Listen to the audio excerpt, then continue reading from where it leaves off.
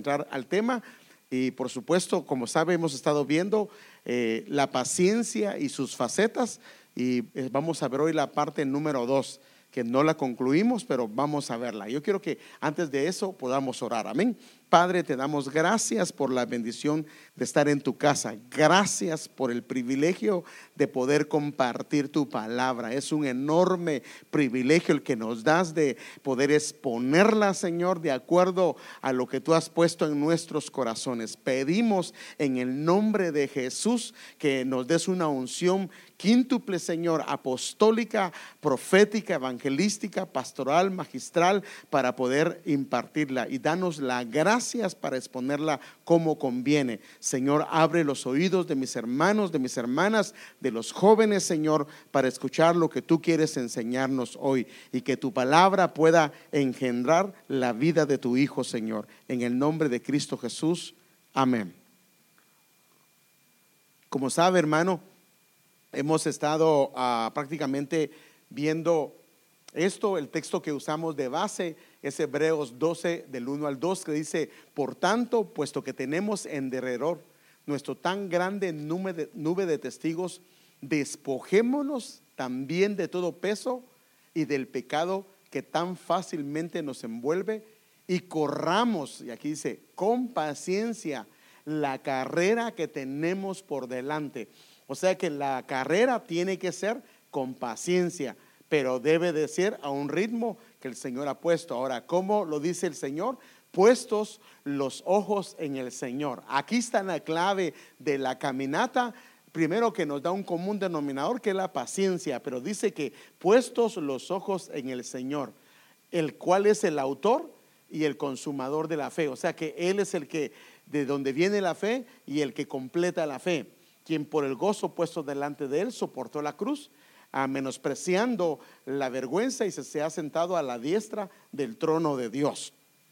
Esto ya lo vimos, y quiero que ya vimos también qué significa la palabra paciencia, aunque realmente la palabra paciencia creo que la mayoría la entendemos. Amén. Creo que la palabra paciencia, porque todo el mundo en español la decimos, tener paciencia, o no, es que vos no sos muy paciente. Entonces sabemos a lo que nos estamos refiriendo, aunque vimos la etimología de la palabra, pero no vamos a entrar en eso porque eso ya lo vimos. Pero sí quiero que veamos algunas cosas que no vimos, que son sinónimos de la palabra paciencia. La palabra paciencia en la Biblia se describe de acuerdo a lo que esté diciendo en diferentes sinónimos. Por ejemplo, la paciencia también está relacionada con la esperanza, o puede ser con la tranquilidad, puede ser con la calma. También la paciencia está muy fuertemente o íntimamente ligada con la palabra espera o esperar, que aunque son dos palabras que se parecen, son espera y esperar, son dos palabras diferentes, pero bueno, no vamos a tratar eso hoy. También con la mansedumbre, también con la perseverancia. En la Biblia de las Américas la paciencia la usa mucho como perseverancia, se traduce más como perseverancia, serenidad, tolerancia. Entonces, y como si se recuerda, también vimos que esta palabra prácticamente en algunos, de acuerdo a su temperamento, la paciencia es algo muy fuerte en ellos. Por ejemplo, en el flemático, la paciencia es algo que en él está fuerte. A él no le tienen que pedir que sea paciente, porque hombre o mujer lo es, o niño o joven o señorita lo es. El problema no es para ellos. Y no significa que no tengan la paciencia en su obra completa, porque solo tienen una parte de la paciencia, pero no tienen la paciencia en la fe. O sea, por eso es que queremos ver las facetas de la fe, porque tienen la paciencia con relación al temperamento, pero no la paciencia con relación a la fe, que es completamente diferente, o la perfección de la paciencia a través de la fe. Eso es otra cosa que no se tiene, aunque sea una persona paciente, porque una persona puede ser paciente mas no creerle a Dios. ¿Sí me doy a entender? Puede ser paciente en su temperamento, mas cuando se trata de las promesas es incrédulo. Entonces aquí falló. Entonces la paciencia como temperamento está bien, pero en otras áreas no está bien. En cambio, una persona colérica puede ser menos paciente que el flemático, pero en relación a la paciencia, que es fruto de la fe, es mayor. que el que es conforme al temperamento. Entonces, estas palabras van asociadas con esto. Entonces, ahora, ¿cuál es el propósito y la finalidad de la paciencia en nosotros? Porque el hecho de que Dios traiga paciencia, o que nos dé paciencia, o que haya una paciencia producto de la prueba, tiene una finalidad en nosotros. Y yo quiero que veamos esto, porque esto vamos a verlo de una manera diferente y nos vamos a dar cuenta que es importante. Ahora, la paciencia es algo que el Señor va a formar en nosotros, nos guste o no. Y claro, la paciencia es algo que creo la mayoría, por el tiempo que vivimos, carecemos de mucha paciencia con respecto al temperamento, pero posiblemente con respecto a la fe, eso es otra cosa. Entonces yo quiero que veamos eso. Por ejemplo, en Santiago 5:11, conocer la idea de la paciencia es conocer la compasión y la misericordia del Señor. Mire qué tremendo, que a través de la paciencia uno puede conocer la compasión y la paciencia del Señor. Por ejemplo, cuando hay aquellos que dicen, pero ¿dónde está su venida? Si hace tiempo que nos están diciendo que el Señor viene, y el Señor dice, Él retarda su promesa porque tiene misericordia, porque no quiere que nadie se pierda. Entonces, en ese caso, la tardanza que Él hace y que nosotros se produce en tener paciencia es para que se salven más personas. Entonces, he aquí dice, llamamos bienaventurados a los que se mantuvieron firmes, dice el apóstol Santiago. Y entonces él comienza a decir tres cosas que son prácticamente importantes. Oíste, dice, de la paciencia de Job. O sea que Job era un hombre que era muy conocido. Hermano, cuando hablan de Job, ¿de qué están hablando? De paciencia. Por eso es que Job, realmente cuando se habla de Job, se habla de paciencia, hermano amado. Por supuesto, paciencia en el tiempo que el Señor iba a renovarlo a su estado original. Pero claro, él tuvo que esperar un tiempo, porque en ese tiempo que esperó, Dios trató áreas que necesitaba tratar en la vida de él. Entonces, así como hoy, cuando se habla del libro de Job, el sinónimo es paciencia. Entonces, por eso dice el apóstol que también en su tiempo, cuando se hablaba de Job, él era sinónimo de paciencia. Y él dice, oíste de la paciencia de Job. Y ahora dice, pero no solo lo oíste, sino que gracias al Señor por la escritura nos queda una enseñanza de qué fue lo que pasó, por qué él tuvo paciencia y cómo fue el final de él. Y dice, y vistes el propósito que tenía el Señor. O sea, lo que está diciendo acá es que vistes que la paciencia que Dios tuvo con Job era porque él tenía un propósito con él. Eso es lo que está diciendo. Y viste el propósito que tenía el Señor. Ahora, que dice, porque el Señor es muy compasivo y misericordioso. O sea que Dios quería trabajar en la vida de Job y necesitaba hacerlo a través de un trato. Ahora, este trato probó su fe. Este trato probó el entendimiento que él tenía de Dios, porque ahorita vamos a ver que la idea de los tratos del Señor es porque van directamente para probar nuestras vidas. Ahora, la Biblia es clara que todas las creaciones han sido probadas, todas, sin excepción. Y todos nosotros vamos a ser probados, tarde o temprano. Por eso es que nosotros tenemos que afirmarnos y fortalecernos. Claro, la prueba va a ser de acuerdo al tamaño que nosotros tengamos en Dios, porque la Biblia dice que Él no nos dejará ser probados, que dice, más de lo que podamos resistir. ¿Sí o no? Así lo dice la Biblia. O sea que en eso tenemos la confianza que si alguna prueba viene es porque Dios sabe que la vamos a soportar. En Job 6:11 dice que debemos, ahora, por supuesto el propósito es que Dios se muestre misericordioso y compasivo, pero la idea acá es que la confianza, fíjese pues, la paciencia tiene que ser fruto de algo, porque fíjese pues, una persona puede esperar, pero puede esperar alocadamente, puede esperar impacientemente. A una persona, por ejemplo, usted puede poner un niño a esperar y el niño está desesperado. Está esperando, pero está desesperado. Entonces nosotros también tenemos que esperar en cosas que le hemos pedido al Señor o en cosas que el Señor nos ha prometido. El problema no es que estemos esperando, sino la actitud con la que estamos esperando. Entonces este hombre, ¿y en quién ponemos nuestra confianza? En la espera que tenemos. Entonces, ¿cuál es mi fortaleza? O sea, ¿dónde está la fortaleza para que siga esperando? ¿Dónde? O sea, porque si queremos seguir esperando de acuerdo a la voluntad de Él, en un lado tiene que estar nuestra esperanza, y la esperanza tiene que estar definitivamente fundada en las promesas y en la palabra que ha salido de su boca. ¿Cuál es mi propósito? Para que tenga aún paciencia. O sea que cuando entendemos la razón por la que el Señor está haciendo algo, por eso es que es importante que el Señor alumbre los ojos de nuestro corazón para que entendamos las cosas por las que el Señor lo está haciendo. Amén. Entonces, esto es una de las cosas que el Señor nos habla. Entonces, la paciencia produce un cambio en nosotros, hermano. Mire, y esto es tremendo, hermano. Alguna gente, mire, hermano, mi carácter no es un carácter de ser paciente, mi temperamento, pero Dios ha estado trabajando en muchas áreas. En el temperamento yo no soy paciente. Es más, yo cuando pido algo lo quiero ya. No soy de las personas que dice, vaya, no, yo digo, dame algo. O sea, si pido un favor, me gusta que me lo hagan ya. Esa es parte del temperamento. Así fui formado con mi temperamento, pero el Señor me ha ido formando y he tenido que ir esperando. Y al principio tal vez tengo con muchos deseos, pero el Señor ha ido trabajando en esa área. Entonces la paciencia produce un cambio, una mudanza en nosotros. Déjenme enseñarle más. ¿Acaso ha de volver a vivir un hombre ya muerto? Dice la Biblia. Mire lo que dice. Y él dice, está hablando Job, sí, dice, y por eso en la guerra continua en que me hallo, dice él, estoy esperando siempre aquel día feliz en que vendrá mi mudanza o gloriosa renovación.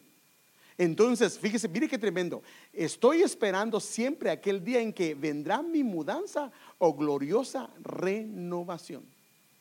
O sea que la espera prácticamente lo que hace es cambiar nuestro interior, es cambiar nuestra vida, renovarnos. ¿Por qué? Porque y ¿sabe qué pasa también? Nos hace ver dónde están fundadas nuestras esperanzas. Nos aclaran en dónde están. Porque fíjese, hermano, que cuando Dios, por ejemplo, en el caso de Job, él sabía que Dios dice, lo iba a renovar, a restaurar. El problema es que pasó el tiempo. Cuando Dios te promete algo, el problema no es que el Señor te lo haya prometido. Cuando te lo prometió, lo creíste. El problema fue cuando la promesa tarda. Aunque tardare, dice, espéralo porque de seguro vendrá, dice la Biblia. El problema es que no comienza a tardar lo que el Señor nos ha dicho. Entonces es donde comienza a salir lo que verdaderamente está en el corazón.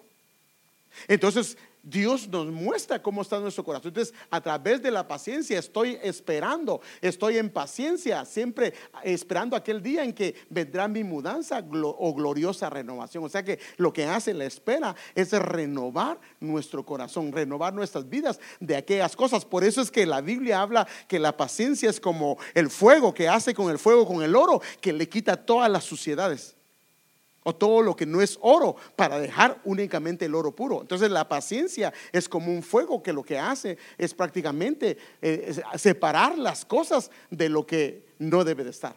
O sea, porque a veces nosotros pensamos que es oro, pero no lo es. Entonces Dios viene y necesita mostrarlo a través de los tratos. Mire, hermano amado, hablando de este varón de Moisés, y aquel varón Moisés era muy manso, más que todos los hombres que había sobre la faz de la tierra. Hablando de Moisés. Ahora, lo increíble es que este hombre no lo era. Pero fíjese qué tremendo.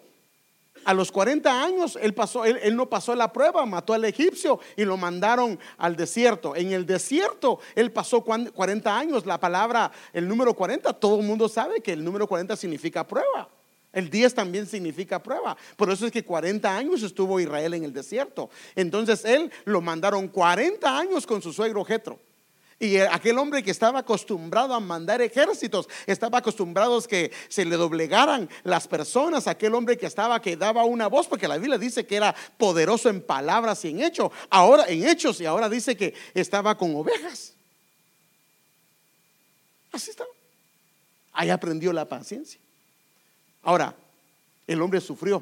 Porque mire lo que dice esta versión en la NDE, dice: Moisés era el hombre más sufrido del mundo. Y está hablando del mismo pasaje. Moisés era el hombre más sufrido del mundo. O sea que la prueba lo que hizo fue formar un carácter en la vida de Moisés. Y ese sufrimiento lo que hizo en él es formar una mansedumbre. Pero esta mansedumbre vino de un trato. Por eso es que la paciencia viene de varias fuentes. Por eso es que estamos hablando de las facetas de la paciencia. Porque la paciencia viene de varias fuentes. Puede ser del temperamento, puede ser del espíritu, puede ser de la prueba de la fe, puede ser de las promesas. Ahorita vamos a ver. Tiene varias fuentes. Entonces en Isaías 40:31, mire, hermano amado, la promesa que hay para los que esperan prácticamente en el Señor. Él prácticamente hace una renovación en varias áreas. Mire, pero los que esperan en el Señor, o sea, lo mismo, la palabra esperan es los que tienen paciencia en el Señor, los que aguardan a lo que el Señor les ha dicho. ¿Por qué? Porque ese es el problema, que cuando no se ha tenido paciencia se cometen errores. A Saúl le dijeron: espera 7 días hasta que venga el profeta, y cuando venga el profeta, entonces el profeta va a presentar el sacrificio. ¿Qué pasó con Saúl? ¿Sí se recuerda? ¿Qué hizo? ¿Pero por qué no obedeció? Porque se desesperó. ¿Sí se recuerda? Dijo: no, el profeta no viene. Se desesperó y presentó el sacrificio, y ahí se le fue roto el reino. Entonces sí, vale la pena esperar. Entonces, pero los que esperan en el Señor, mire que dice, primero dice: renovarán sus fuerzas. Ahora, mire qué importante es esto, porque dice renovarán las fuerzas. Prácticamente es una renovación de fuerzas. Ahora, dese cuenta que dice no solo renovarán su fuerza, sino renovarán sus fuerzas, porque las fuerzas tienen varias fuentes. Entonces las fuentes de donde tomamos las fuerzas van a ser renovadas, y vamos a renovar las fuerzas, porque las fuerzas lo que hacen es que nos dan aliento o ánimo o el carisma para hacer aquello que necesitamos que hacer. Pero la segunda parte, 4 cosas le dicen: levantarán las alas como las águilas. ¿Y a qué se refiere esto? Esto significa que van a volar más alto como las águilas. Y esto significa que como comienzan a volar más alto, significa que ellos comienzan a tener una vista panorámica de las cosas. Si tú estás acá, solo puedes ver lo que te bloquea. Pero cuando Dios te eleva, porque eso es lo que hace el Señor, los que esperan, Dios comienza a elevarlos como las águilas. Porque las águilas lo que hacen es que levantan el vuelo y están agarrando cada vez más altura. La altura lo que hace es que los problemas los miras más pequeños, y puedes ver la solución. Porque Dios te permite a través de prácticamente remontarte como las águilas a tener una vista panorámica. Entonces aquí es donde uno entiende por qué hay gente que tiene un problema y el marido los ve el marido otra vez está muriendo con el problema y la mujer está tranquila. ¿Pero por qué? Porque la mujer tiene una vista panorámica, ha aprendido a esperar en el Señor. Y entonces sus alas se han remontado encima de todas las cosas. Entonces qué importante es la renovación, la espera en el Señor. La espera lo que hace prácticamente es una renovación de fuerzas, una renovación prácticamente cambiar el vuelo y una vista panorámica. Y correrán y no se cansarán. Mire, hermano, qué tremendo esto. Fíjese que esto tiene que ver con la carrera corta, porque cuando se corre no es para largo kilometraje, sino normalmente la corrida es la necesidad que tenemos a veces de hacer cosas de alguna forma rápida o corriendo, o lo que necesitamos hacer que se haga a la brevedad posible. Dice que en este caso no va a haber cansancio, pero cuando se trata de la caminata larga que tenemos que hacer en el Evangelio, no va a haber prácticamente fatiga. O sea que prácticamente hay una renovación que se produjo por esperar, por la paciencia. Entonces prácticamente el propósito y la finalidad de la paciencia es prácticamente la renovación de las fuerzas, la renovación de el volar más alto para tener una vista panorámica, prácticamente tener el suficiente aliento para las carreras cortas y para la carrera larga, que no haya fatiga. Y cuando no hay fatiga significa que estamos saludables, estamos bien. Pero qué triste es cuando uno llega al final de la carrera, ya no más. Eso es lo que pasa. Cuando uno se cansa, si se cansó, ¿qué pasa? Tira la toalla.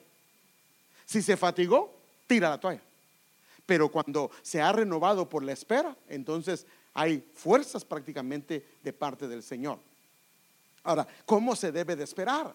¿Cuál es la actitud necesaria en la paciencia? Porque como ya hablé, uno puede esperar pero de una manera incorrecta, pero Dios quiere que esperemos en la manera de Él, porque si no esperamos en la manera de Él, prácticamente la paciencia no cumple el cometido. Entonces la paciencia tiene que ser a la manera de Dios, no a la manera de nosotros. Entonces, por ejemplo, en el Salmo 37:7 dice que permanezcamos quietos y en silencio. Imagínense que aquí hay, mire pues, ahí está el doctor, hay 5 pacientes y a todos les está tocando tiene su tiempo para que lo atiendan.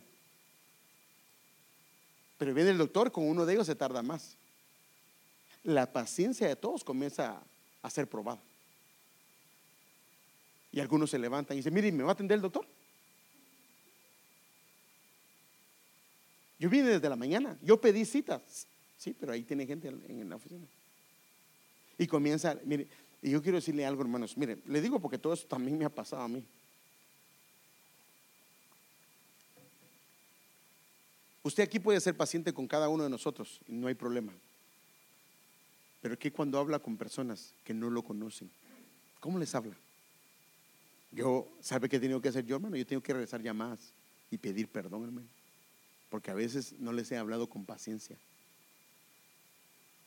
Entonces, cuando uno está hablando, por ejemplo, con la secretaria que le tiene que hacer la cita, ¿qué puede hacer ella si tiene que pasar todos esos que están ahí? Pero la gente piensa que porque más grite o más diga, entonces lo van a atender ya. O tal vez atenden, pero le van a sacar lo menos posible. Pero fíjese qué tremendo. Ahí cuando estamos nosotros esperando, mire, ¿sabe por qué a mí me corta el pelo mi hijo y me corta el pelo mi hija? Ellas son las que me cortan el pelo. Es que a ellos échenle la culpa si no ve bien el corte. Pero fíjese que, ¿sabe por qué lo hago, hermano? Porque no me gusta esperar mucho tiempo ahí. Por eso le digo que en el área de mi temperamento, cambio, yo miro que otras personas van a estar 2-3 horas esperando ahí sin ningún problema.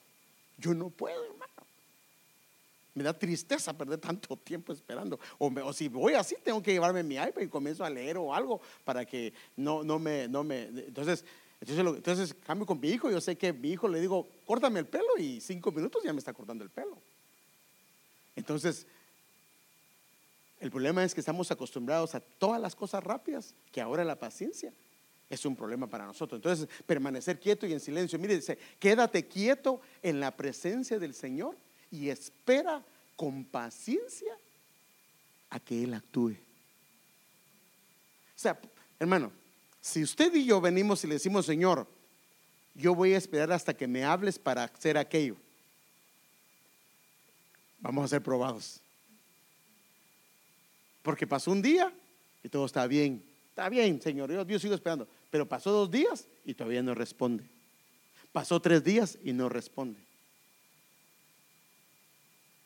Yo no sé si el Señor me va a responder. Mira vos, fíjate que te quería pedir un favor.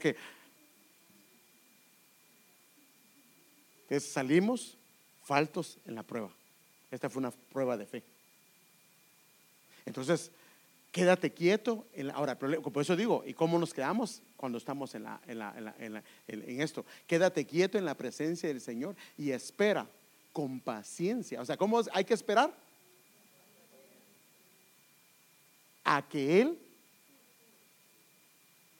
porque cuando actuamos nosotros la regamos, hermanos.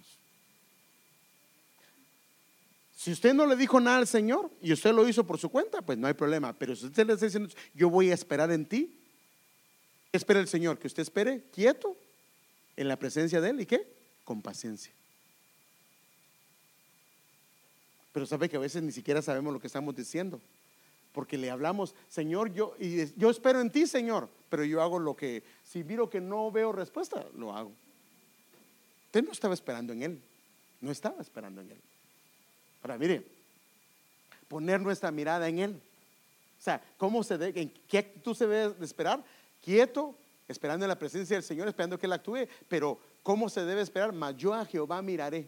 y esperaré al Dios de mi salvación, el Dios mío me oirá. O sea que primero, por eso dice, puesto los ojos en Jesús. La manera de mirarlo es quieto, reposado, pero con nuestra mirada en Él, porque si quitamos la mirada de Él, entonces nos vamos a desesperar.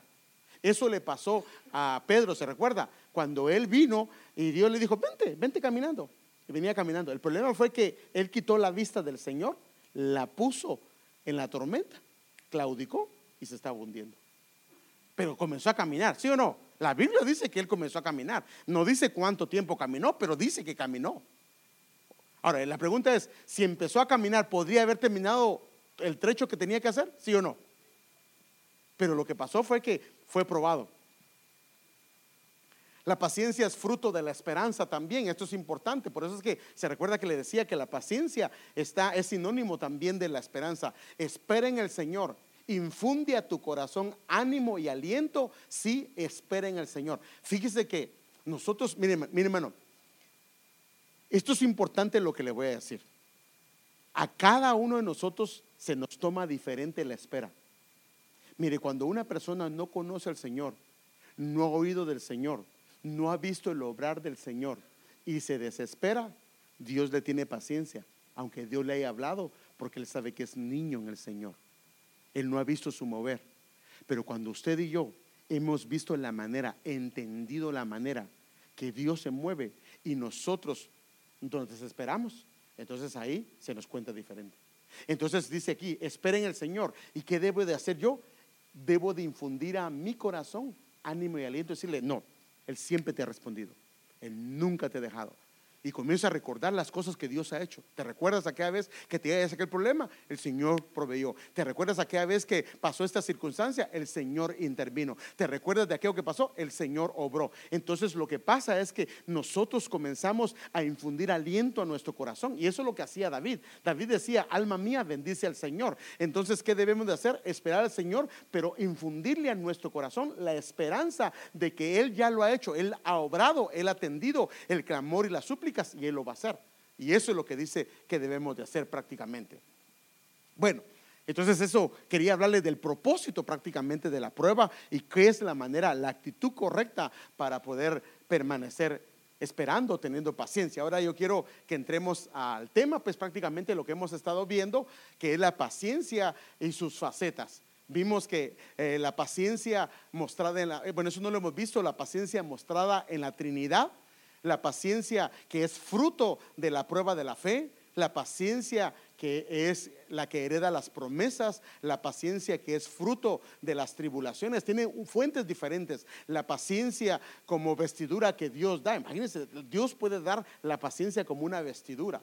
La paciencia que perfecciona, la paciencia que es longanimidad de Dios, la paciencia que exhorta, la paciencia de los santos y la paciencia que afirma la esperanza. Prácticamente aquí vemos todas estas facetas de la paciencia que yo quiero que las tratemos. Tal vez hoy tratemos unas 3 o 4, pero para que veamos de dónde viene la paciencia. La paciencia tiene diferentes fuentes y Dios lo hace para que nosotros aprendamos a ser como Él es. Entonces hoy, para empezar, vamos a ver la paciencia que es mostrada en la Trinidad. Entonces, por ejemplo, lo vemos acá y habla que Dios es el Dios de la paciencia. Y eso lo mostramos en Romanos 15:5, donde dice, pero el Dios de la paciencia. Diga, el Dios de la paciencia. O sea que Dios es el Dios de la paciencia y de la consolación, o de entre vosotros un camino, un mismo sentir, según Cristo Jesús. O sea que prácticamente como Él es, nosotros debemos de ser. Él es el Dios de la paciencia y la paciencia debe de descender. Entonces lo que Dios hace es que crea diferentes maneras para que la paciencia pueda, hermano, mire, fíjese qué tremendo.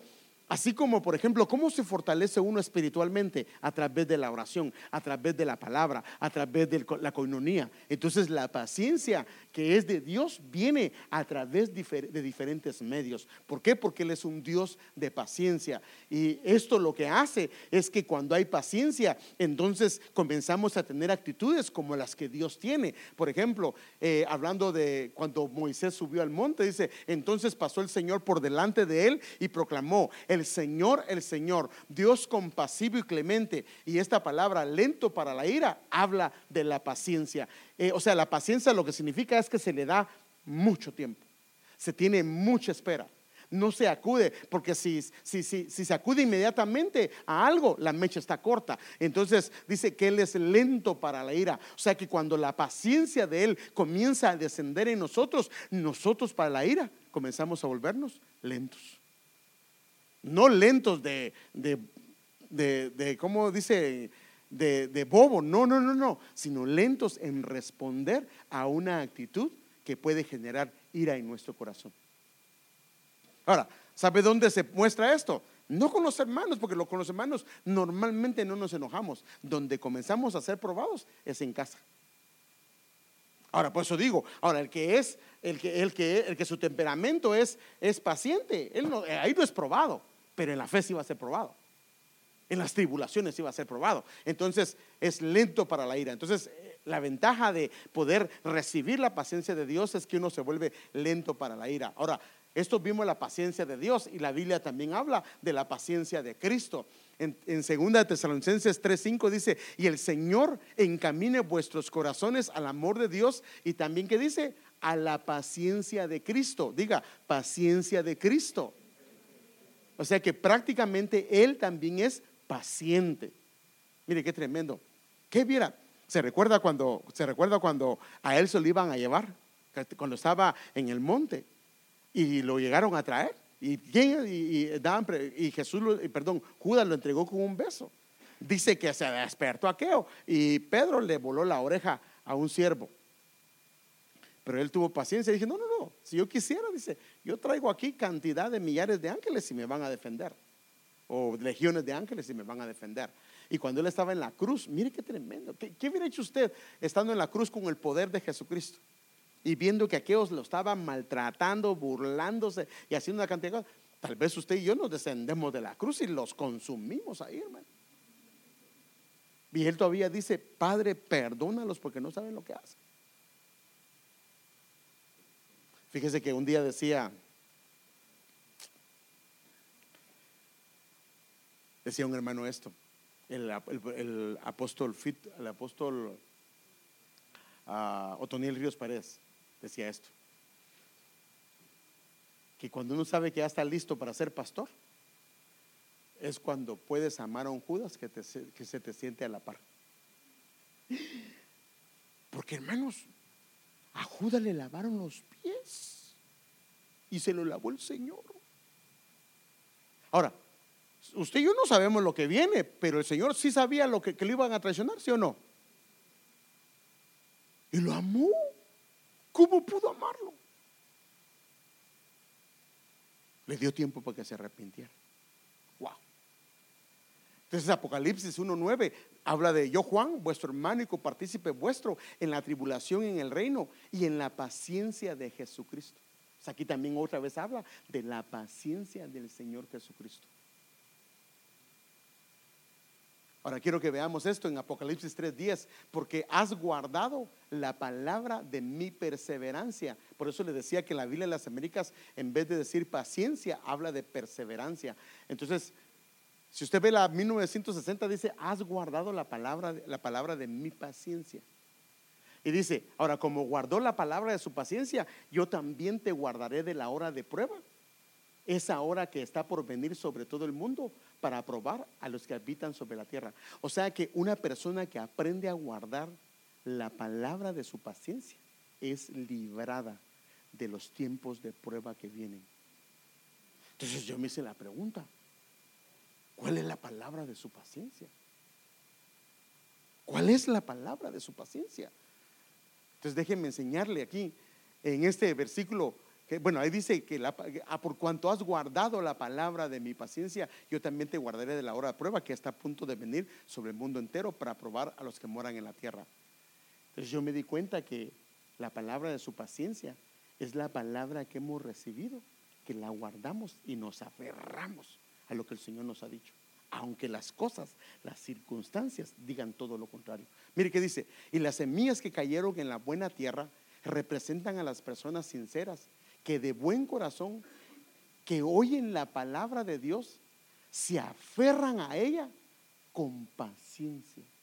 O sea que cuando oyes una palabra que el Señor te habló, aunque no veas lo que te están diciendo, pero te aferras a esa palabra, entonces esa palabra lo que va a hacer es que va a producir una cosecha enorme. Mire qué tremendo. Mire qué tremendo, hermano.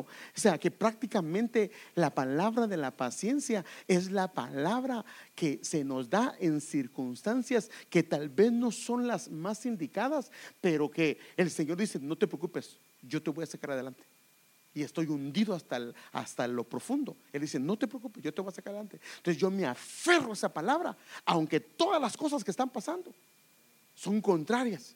Me aferro a esa palabra, y lo que va a hacer esa palabra, como es la palabra de su paciencia, produce una cosecha enorme. Lo que hace es que nos saca prácticamente de la prueba, nos saca del lugar donde nosotros estamos. O sea que es una bendición cuando tú agarras una palabra que uno sabe cuando Dios le ha hablado, que la agarras, la tomas y te aferras en ella. Tú sabes que el Señor te ha hablado y la tomas y dices: no, esta es palabra que el Señor me dio a mí.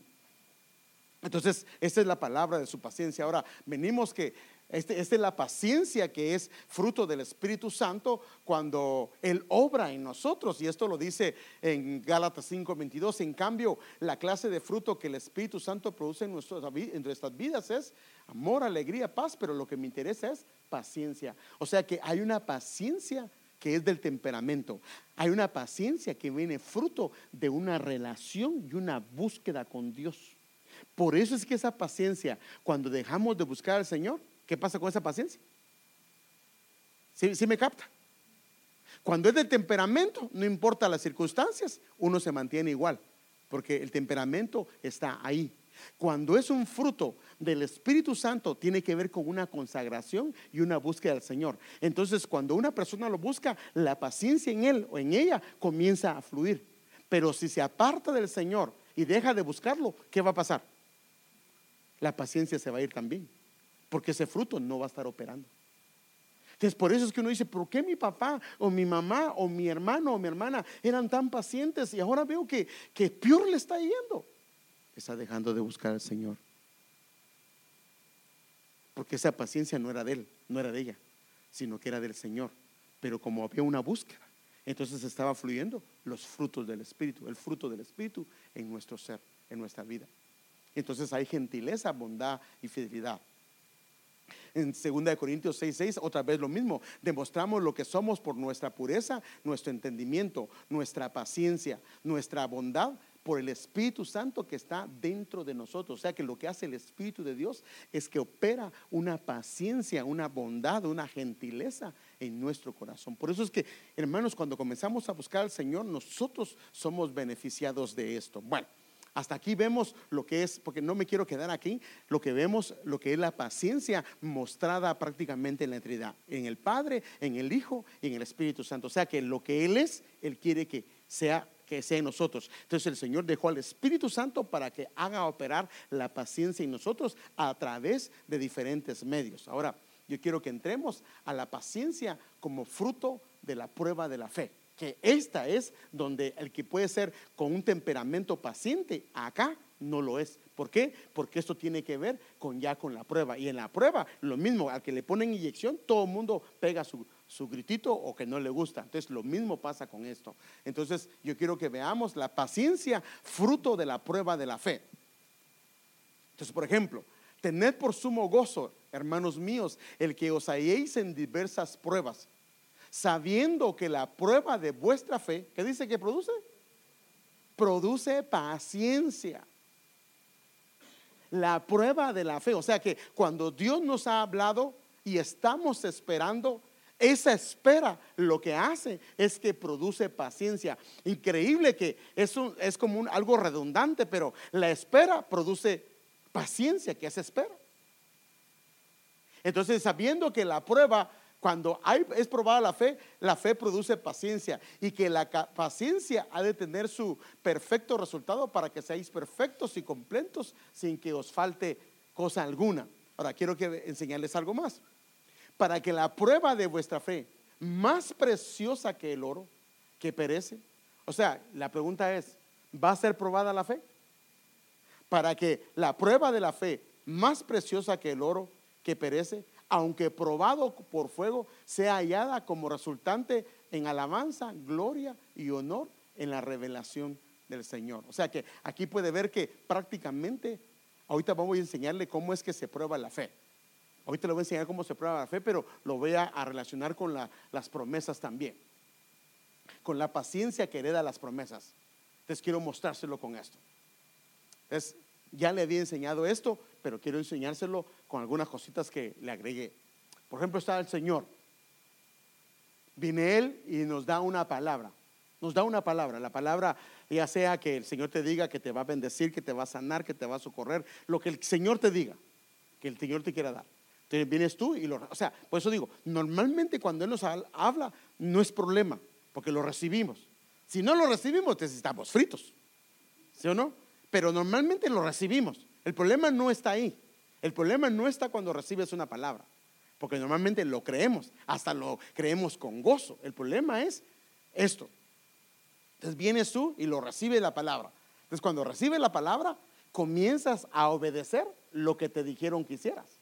Porque es obvio que cuando tú le clamabas al Señor, recibiste una palabra y el Señor te dijo, no te preocupes, yo te voy a ayudar, pero haz esto. Y comienzas a caminar en lo que el Señor te ha mostrado. Por ejemplo, ya sea que el Señor te dijo, esa amistad que tienes no está bien y yo voy a hacer algo. O te dice el Señor, busca mi rostro y yo voy a mandar mi lluvia para tocar a tu esposo, a tu esposa, o para tocar tu familia. O el Señor te dice, estás pasando por problemas financieros, diezma y ofrenda y el Señor te va a abrir las puertas. O el Señor te dice, conságrate al Señor. Y como ya le hablé, por ejemplo, si una persona, el apóstol lo decía, y usted sabe que cuando a él le vienen a preguntar, y es lo correcto, y le dicen, hermano, yo tengo problemas financieros, no logro salir. Y lo primero que preguntamos los pastores es, ¿cómo estás con tus diezmos y tus ofrendas?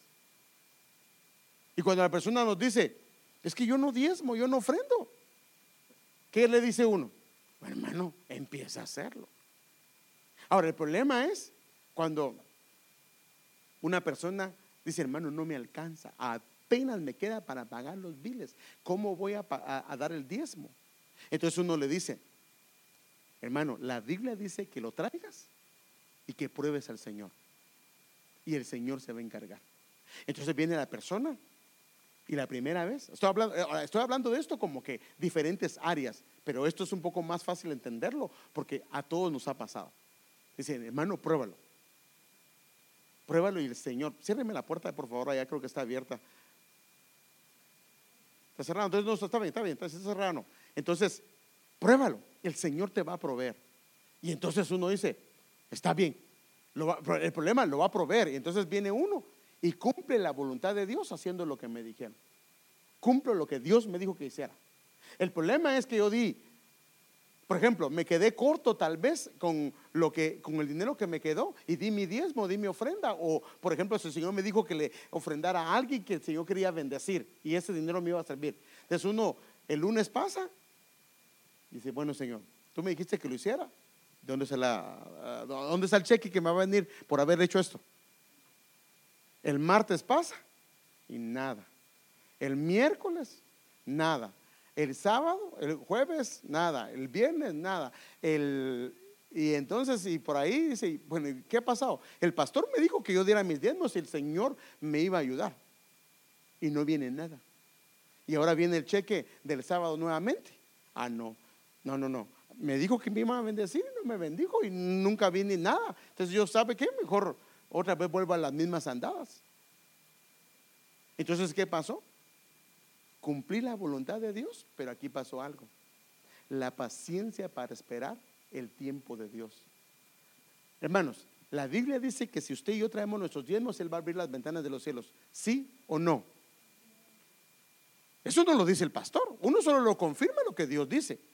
Ahora, Él no dice, porque Él prueba nuestra obediencia. Él no dice, tráelo mañana y no, como le dicen en el gobierno, no pasan 24 horas y ahí te llega Él no dice ni 24 horas van a pasar. Entonces uno comienza a medir, ya sabe que a las 24 horas se cumple.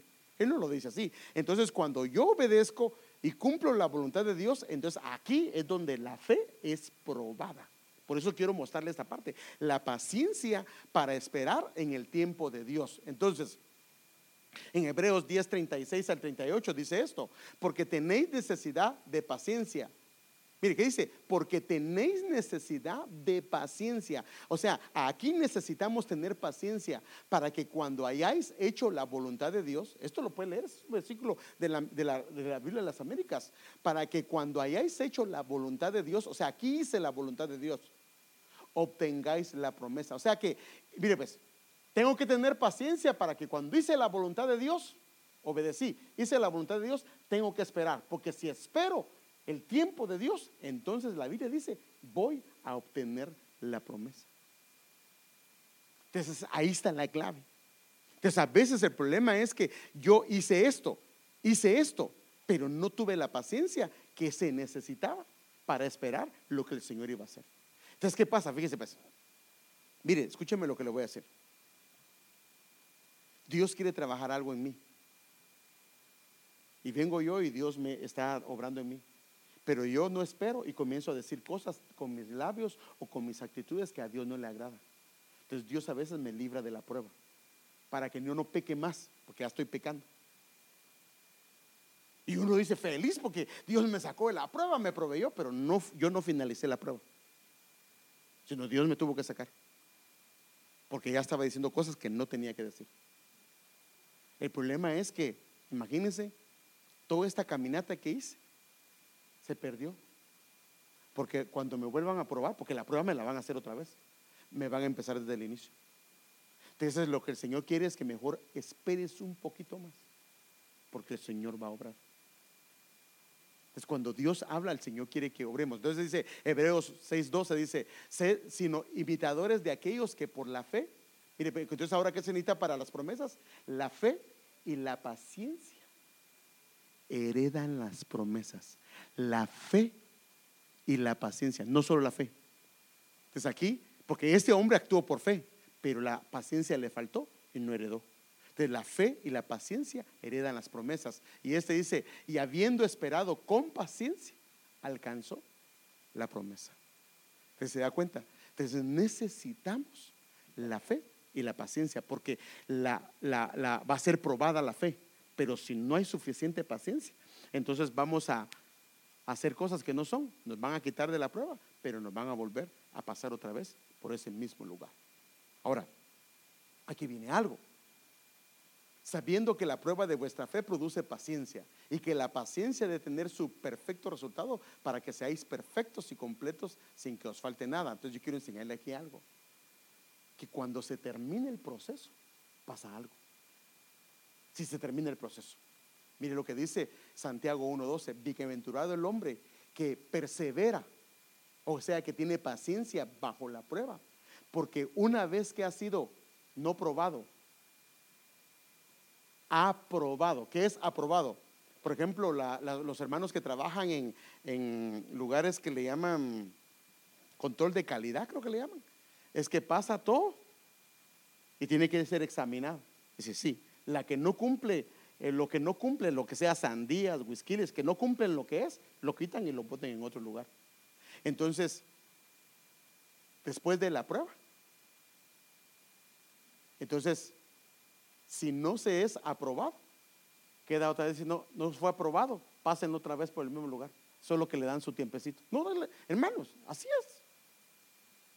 Por eso es que cuando uno batalla con algo y se desespera, lo vuelven a, solo que como que le dejan que se le olvide a uno, pero después vuelve a pasar por lo mismo. Entonces dice, una vez que ha sido aprobado, recibirá la corona de vida que el Señor ha prometido a los que aman. O sea que hay una corona de vida que se va dando cuando uno pasa la prueba, pero la pasa en el orden de Dios. Ahora, la pregunta es esta: ¿pero cómo se nos puede dar una corona de vida si la Biblia dice que nosotros ya tenemos la vida? La vida soy, ¿sí o no? ¿Dice la Biblia eso, sí o no? Vosotros ya tenéis la vida eterna. Entonces, si ya tenemos la vida eterna, ¿qué corona se nos va a dar? ¿Cuál es la corona? ¿Cuál es la corona de vida? Si la vida ya la tenemos, la vida de Él ya la tenemos dentro de nosotros operando.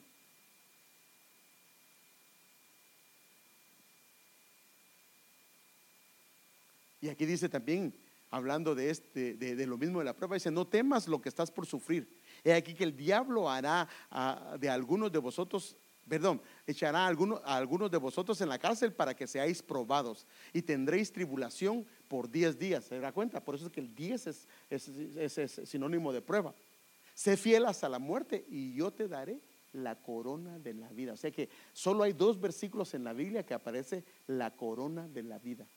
Y estaba, pucha, ya estoy igual que los niños. Y está en relación a la prueba, al final de la prueba, al final de la prueba. Entonces yo quiero que veamos algo.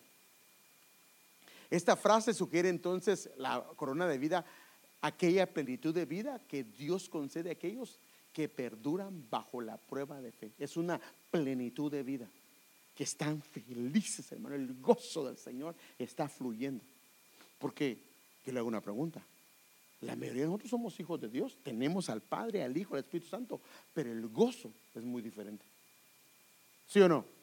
A algunos solo los mira uno y uno sabe que están felices, hermano. Se trata de una corona que expresa el disfrute pleno de la vida en una forma de recompensa. Que Dios lo que hace es que la corona es como un sello que deja firme, como de vida.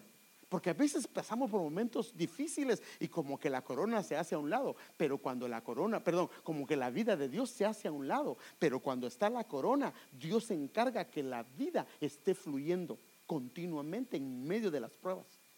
Y por eso fíjese que decía el salmista esto: me darás a conocer la senda de la vida, y en tu presencia hay plenitud de gozo, en tu diestra deleites para siempre. O sea que cuando prácticamente pasamos la prueba, se nos es dada corona de vida. O sea, la vida es la plenitud de la vida de Él fluyendo en nuestras vidas. Y la vida se tiene que ver, hermanos. Por eso es que este hombre, Moisés, fue el hombre más manso, porque era un hombre sufrido, pasó la prueba, fue agradable delante de Dios y Dios le dio la vida de él. Entonces estaban hablando de él. Hermano, ¿qué hace usted cuando están hablando de nosotros? ¿Qué hace usted cuando están hablando de usted? ¿Qué hace cuando oye que el hermano le dijo a la hermana tal que usted aquí, usted allá? ¿Qué hace? ¿Qué dice? Ahí a veces sale nuestro carácter. ¡Ja! Nadie sabía el problema. Yo me enteré, por ejemplo, de aquel hermano, tiene problemas con aquel hermano y están hablando de mí. Pero de aquel hermano nadie sabía un problema. Pero cuando yo oigo que aquellos están criticándome, entonces normalmente lo que sale de uno es: pero vos no sabes lo que aquel ha hecho. Y destapo la hoy. Lamentablemente. Pero vino este hombre y oyó a sus 2 hermanos, a Aarón y Moisés, que lo estaban criticando. ¿Sí o no? Así dice la Biblia. Le estaban dando duro, le estaban bajando el pellejo, hermano, le estaban dando duro. Y el hombre, como si nada. Y como él se quedó quieto y paciente, ¿quién lo defendió? Dios mismo lo defendió. Y le dijo a María y a Aarón: vengan para acá los 2. Vengan para acá. Ya se imagina cómo llegó Aarón y María. Y comienza a hablar, defendiendo a Moisés, hermanos. Él no dijo una sola palabra. Una sola palabra no dijo él. Ay, hermanos, perdón, hermanos. Perdón, hermanos, se me pasó el tiempo. Pero no, llevo 53 minutos, pero hoy se nos fue un poco el tiempo con la alabanza, pero vamos a dejarlo ahí. Vamos a dejarlo ahí. Vamos a dejar pendiente la paciencia como vestidura, la paciencia que perfecciona, la paciencia que es la longanimidad de Dios, la paciencia que exhorta, la de los santos, y la paciencia que afirma la esperanza. Vamos a dejarlo pendiente Póngase de pie un momentito.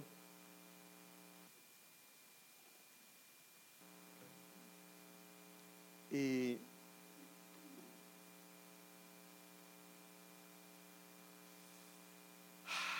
ya vimos que en la Trinidad la paciencia está operando.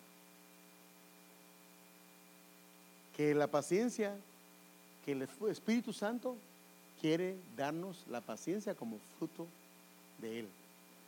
Que hay una paciencia que se hereda por la prueba de las promesas, pero aquí hay una paciencia que es fruto también de las pruebas y las tribulaciones.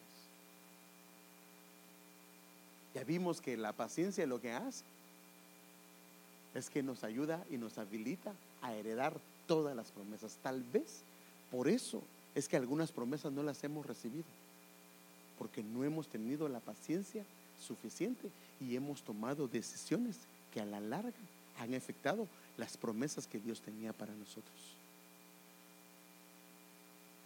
¿Sabe cuántas promesas hay en la Biblia? Hay más de 3,000 promesas, y esas promesas están vigentes. Pero ¿por qué razón de esas promesas, que algunas han sido palpables e inclusive oídas en nuestro corazón y en nuestro oído, no las hemos recibido? Porque la paciencia no ha obrado, ya sea a través del fruto, ya sea a través de la prueba de la fe, ya sea a través de la paciencia de las tribulaciones, y nosotros hemos buscado la salida que no ha sido una salida de Dios. Porque la Biblia dice que el que es probado, dice que Dios proveerá la salida juntamente con la prueba, ¿sí o no? O sea que para toda prueba hay una salida, pero Él la da. Él es el que la da. Entonces yo creo que tenemos que pedirle al Señor que nos ayude, hermanos. Creo que cuando hablamos de la paciencia, empezando por su servidor, es una de las áreas que necesitamos clamarle al Señor que nos ayude, porque es un área difícil, especialmente porque el temperamento no ayuda. Pero como digo, el temperamento puede ayudar en una persona para lo normal, pero para la prueba de fe el temperamento no ayuda. Para heredar las promesas el temperamento no ayuda. Para las tribulaciones el temperamento no ayuda, porque estos son tratos en diferentes áreas del alma. Entonces la paciencia, necesitamos la paciencia operando desde la Trinidad, del Padre, del Hijo y del Espíritu.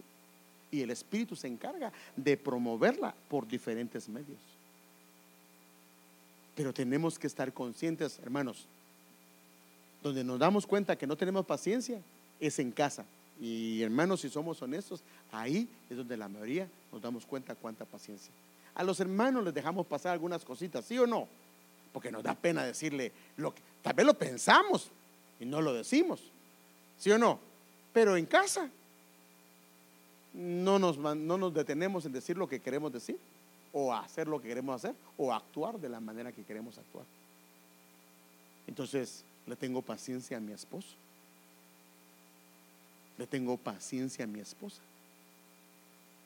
le tengo paciencia a mis hijos, le tengo paciencia a mis hermanos, a mis padres.